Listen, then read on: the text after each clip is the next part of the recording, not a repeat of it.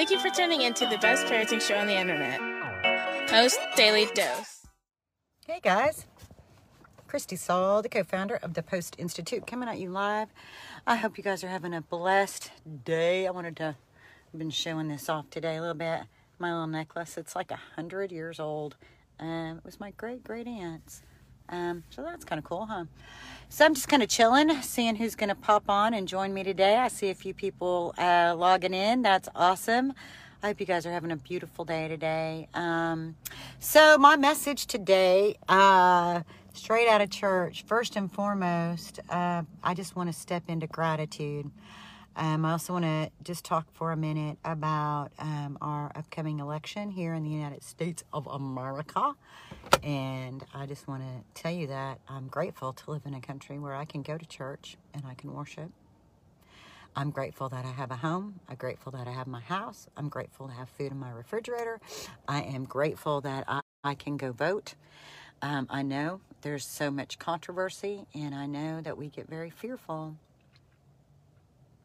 And yet, let's just set all that aside. Let's set all that aside, stay in gratitude, stay in faith, and be a blessing counter whenever possible. I'm not saying that our world and America is perfect, but we're trying to do something that's really difficult.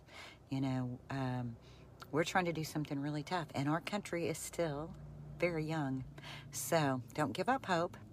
Stay faithful. Hoe your row, as they say, which means take care of yourself, take care of your family, take care of your circle of influence. Pour love in there, help each other out. Don't worry about how all this is going to shake out, because it's going to work out. So there's that. Just that one little thing that I wanted to share. And then the other thing, in church today, we are focusing on what it really means to worship and beyond music, beyond the church house, and to be a church body and to be a worshiping group, a prayerful group. And so that's been really awesome. And one of the things that we were reminded of that I wanted to be sure and remind you guys of is that according to the story of the Bible, that we don't really hear much of anything about Jesus from the time he's 12 until he comes out and gets baptized when he's 30-ish, right? It's a lot of preparation, right? He spent a lot of time in deep prayer, deep preparation. During that time, he grew in stature and his wisdom of God, I think is what the exact quote is. And so that just tells us that we have this time as humans where we're babies, toddlers, children, and then we get to be teens and tweens, and then we get to be young adults. And all of this time is about preparation. It's all preparation. We get so caught up in a day, right? One bad day, one difficult behavior. Shoot, Jesus he didn't just take a gap year, right? So I just want to remind you guys about that preparation time. Just to remind you to go easy, to be preparing, prepare our children, love them, teach them, guide them. This isn't about being perfect. If your kids, I'm just going to say this. I am just going to say it out loud.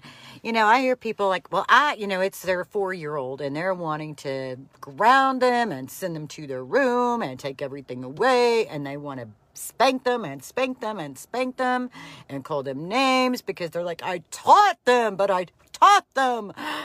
I've taught you. They're 4. Think about how much time it takes to really learn and grow and mature. It takes time. So if your child is doing something they're not supposed to be doing, and they're doing it when you're not there, the real solution is you need to be there.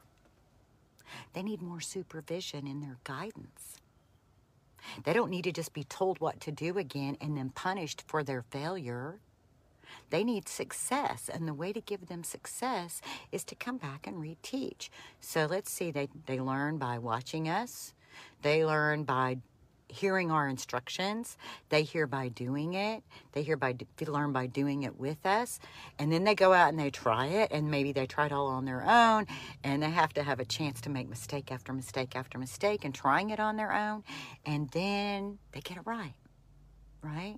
So there may be times when the mistakes that happen when they're doing it on their own are not, they're not life and death, and they're not critical. And we literally, just like we had to do when they went to kindergarten, and we had to take our hands out of it so they could learn how to open their little bottles if they had the hand strength and the muscle coordination to do it.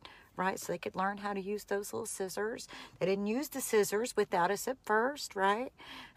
Then they learned how to use them, the little ones. And then they grew up and they learned how to use the big ones because they showed that they could be safe, and we taught them how to be safe, and they watched us be safe, right? It's like that for everything.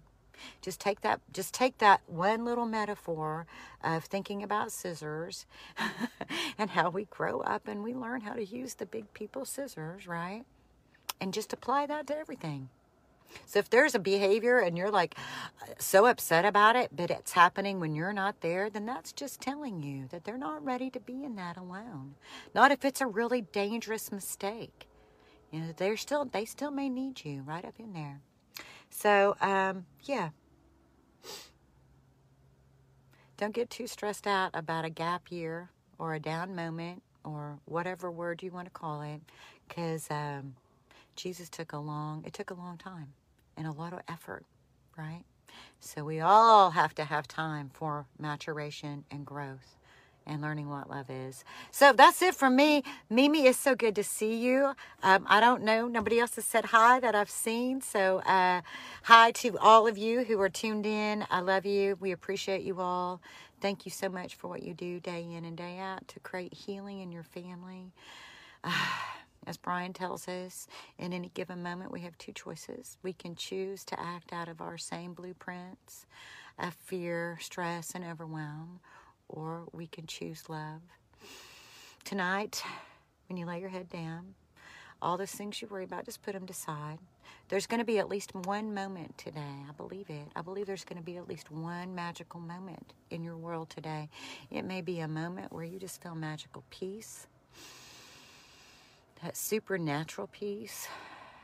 It may be a moment where you just laugh and just see your children from that deeply loving place where you see their quirks and you see, what they've come through, and you see their struggles, and you see their immaturity, and you see the package, the whole package of who they are, and yet you just, not in yet, because of, and with.